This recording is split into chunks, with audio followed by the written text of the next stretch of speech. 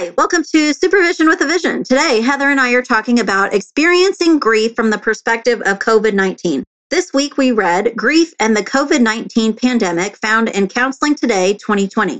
Heather, how do you think people are experiencing traditional grief in relationship to COVID-19?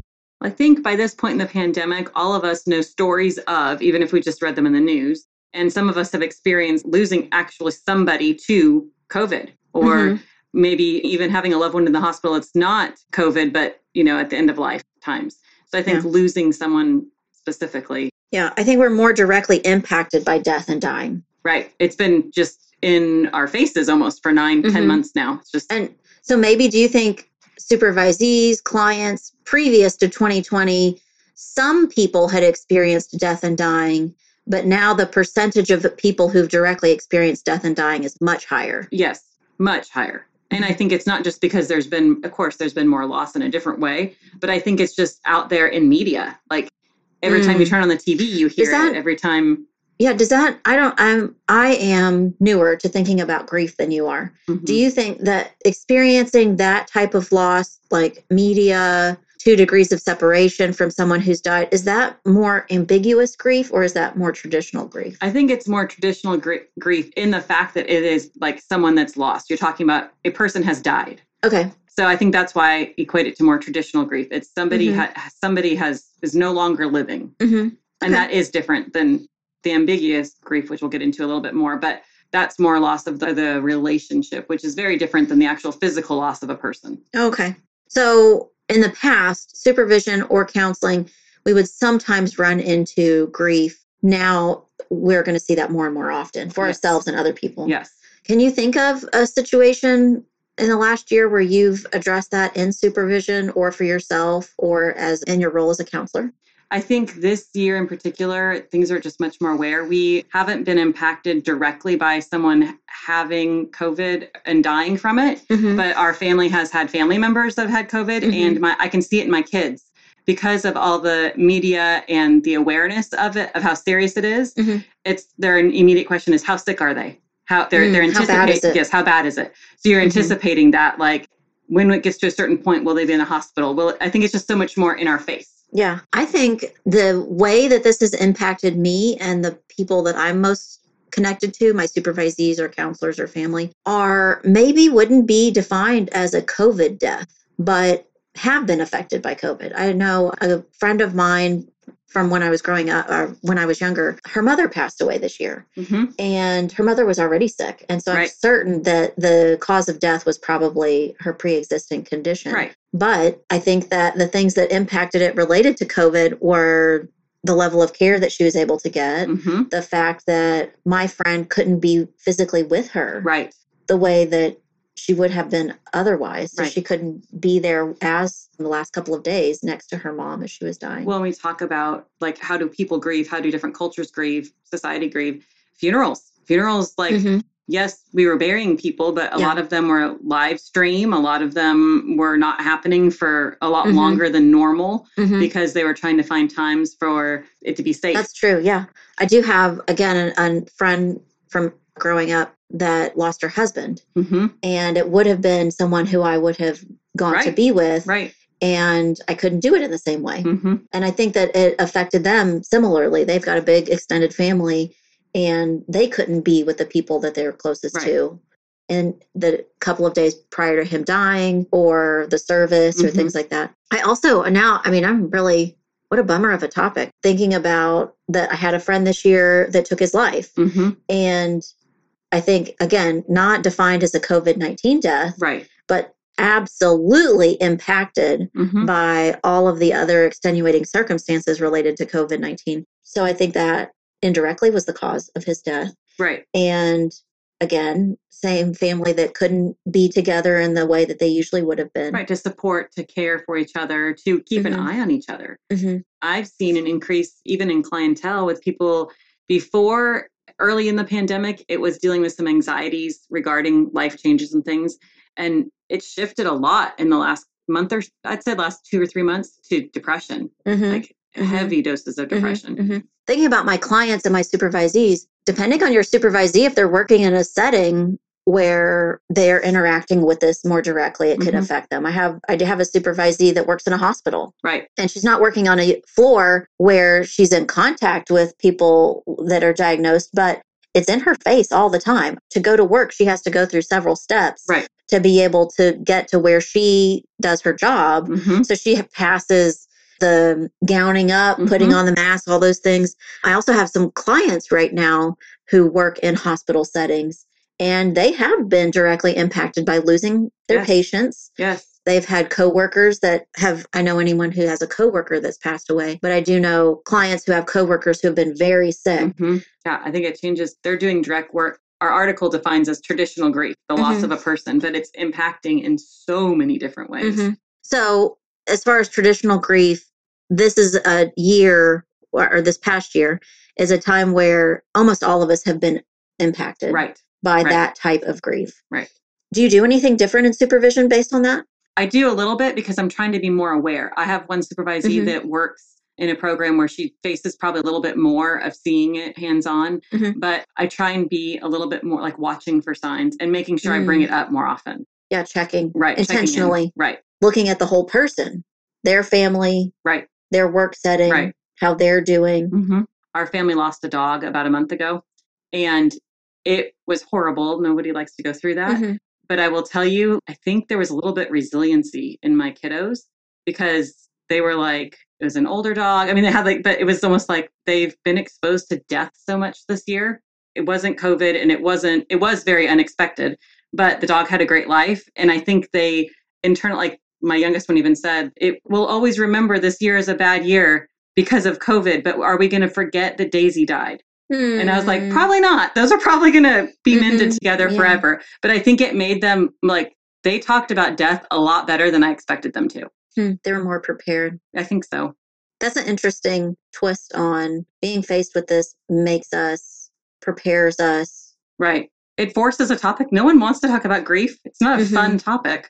Do you think it's become so common that we're now callous to the idea of death? I don't think we are. I don't think you and I are when we talk about it, but I also don't feel like our community is at that point either. But I think some nurses might be. I think some doctors might be. People that are doing it day in and day out, I think their burnout rate is definitely higher. Yeah. I have nurse friends, and I don't know, I'm sure it's just totally personal, individual way of handling things. I almost think that they have intensified. They have a heightened sense of concern, cautiousness. Right. I can see that. Okay. In our article, the second point made was the impact of ambiguous grief. And the way, Heather, help me again with this, the way that I read that, I understood ambiguous grief to mean not as concrete as traditional grief, more figurative, and that it could include just a sense of loss of things. And I'm even thinking, the holidays have just passed, a loss of all the things that you think of as Thanksgiving or Hanukkah or Christmas. Exactly. That the things that make that holiday for you, maybe you didn't get to do them this year. Right. Maybe you didn't travel. Maybe you didn't go do the same kind of visits or the same time of activities you would have done. You didn't get to go over the river and through the woods to grandmother's house. Right. Or if you did, you had to do it differently. It was a very different experience. I think this also talks to, we talked a little bit about this, I don't know, many podcasts ago, about the loss of connection with clients, like in person. We all shifted to virtual, and there's that kind of loss, which isn't grief in the big context of the world, but it is kind of like a loss, your relationship shifts. High school seniors that last June didn't get to have traditional graduations, things like that, like momentous things of change that would have happened anyway for people didn't get to happen because of... Oh, yeah. It feels like a lifetime ago. Last May, I had a little rush of high school seniors that wanted counseling because they missed prom. They missed senior something week. They missed all that, walking across the stage with their dad, or I don't know, all the little traditions that for 4 years at least they've been anticipating, oh, well, someday that'll be me. Right. And then it didn't happen. Right. I don't know if it was a Plano high school or if it was like Farmers Branch, that IS independent school district. They had graduation, but they had it at Texas Motor Speedway. Yes. And it looked totally different. Everything but in name was absolutely different. seeing some of those kids and they were saying, that doesn't feel like what I expected or what I was looking forward to. I have a client that he graduated, and he, as soon as they were at a situation where it was like you parked your car and kind of like a drive-in movie style. Mm-hmm. Yes. And as soon as his name was called, he asked his dad if they could go. Yeah. Like, okay, you saw my name in my picture. Like, I don't want to sit here for hours. Well, they do that with everybody else. So they did. They were at a spot where they could leave fairly easily, and they left and decided it was better to respect whatever he was going through at the time, because it just felt wrong. It was like, that's not my graduation. That was a letdown. Right. That was going to see my picture on a movie screen, and now I'm done. Yeah. Like, I've realized too, we talked about this in a different episode. I think when we're talking about technology, probably a lot of our current supervisees graduated, looked for a job, got a job, are figuring out how to be counselors in none of the ways that they anticipated 2 years ago that would look like. I was talking to someone recently who said, it's weird. I envision myself as a counselor to have an office and whatever. Right. This person doesn't have an office and is now thinking, do I need one? Well, will I ever have an office? And that seems like a big change to her, a goal that she had for herself for so long, how she saw her life. And now she's having to think, well, maybe it's not exactly like that. Maybe it'll be different. Right. And it does to her feel a little bit like a loss that she's trying to work her way through. Right. It's relationships with things. I think anything that your traditions in your family, anything that of how you do your work, all those things got shifted. And it's not just us going, we don't like to shift or change. It's going, but that connection is gone. That relationship I had before isn't the same. Yeah. I really like my office, and it feels really lonely and empty right now. Right. And a little bit like agoraphobic or something. When I think someone's coming to the office, I have to go, I better pick all the trash up off the floor. And to stop, I need to clean up. Rinse out all my mugs and human beings, I should put my shoes back on. There is such a disconnect between people and my office right now. It's become like an extension of my living room or something. Right. It feels like a loss to not have had people there for almost a full year now. Right. I have so many cool toys that no one's even played with lately. How do you think that you address this in supervision? We've had to address it in supervision. I have one supervisee who took some time off and is back working now. Took some time off before I was her supervisor, came back in. I'm her supervisor now, and she's only done telehealth since going back to work. And so that's been strange because she hasn't seen a person in person, and that's a weird shift. So it's like she's done therapy for a while. She's not a brand new person, but it's a shift of how she does her work. And she looks forward to a time where she can go back to the norm. Like whatever that normal was for her, she's like, let's get back to that because that felt better.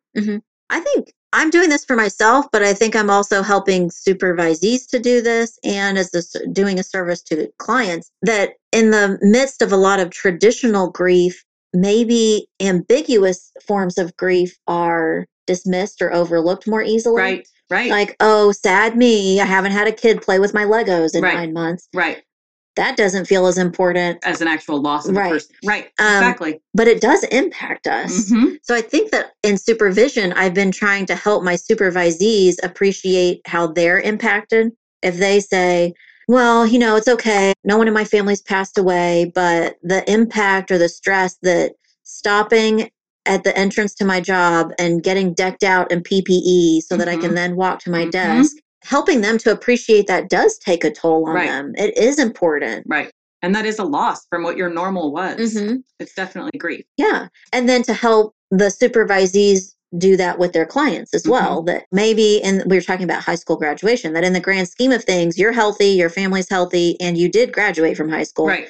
That if you weren't thinking from this perspective and feeling compassionate, you might think, get over it. Who cares if you didn't walk across the stage? That lasts for like 10 seconds. Right.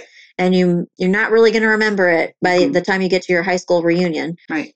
But it is a loss and it is important. It's the ending of something that feels really like an accomplishment. So I think that's how I'm seeing this in supervision and with my counselors, and really with myself too. Right. When I stop and think, I haven't seen that friend in a really long time and I miss them, that it does have an impact. Definitely has a bigger impact than we probably give it credit.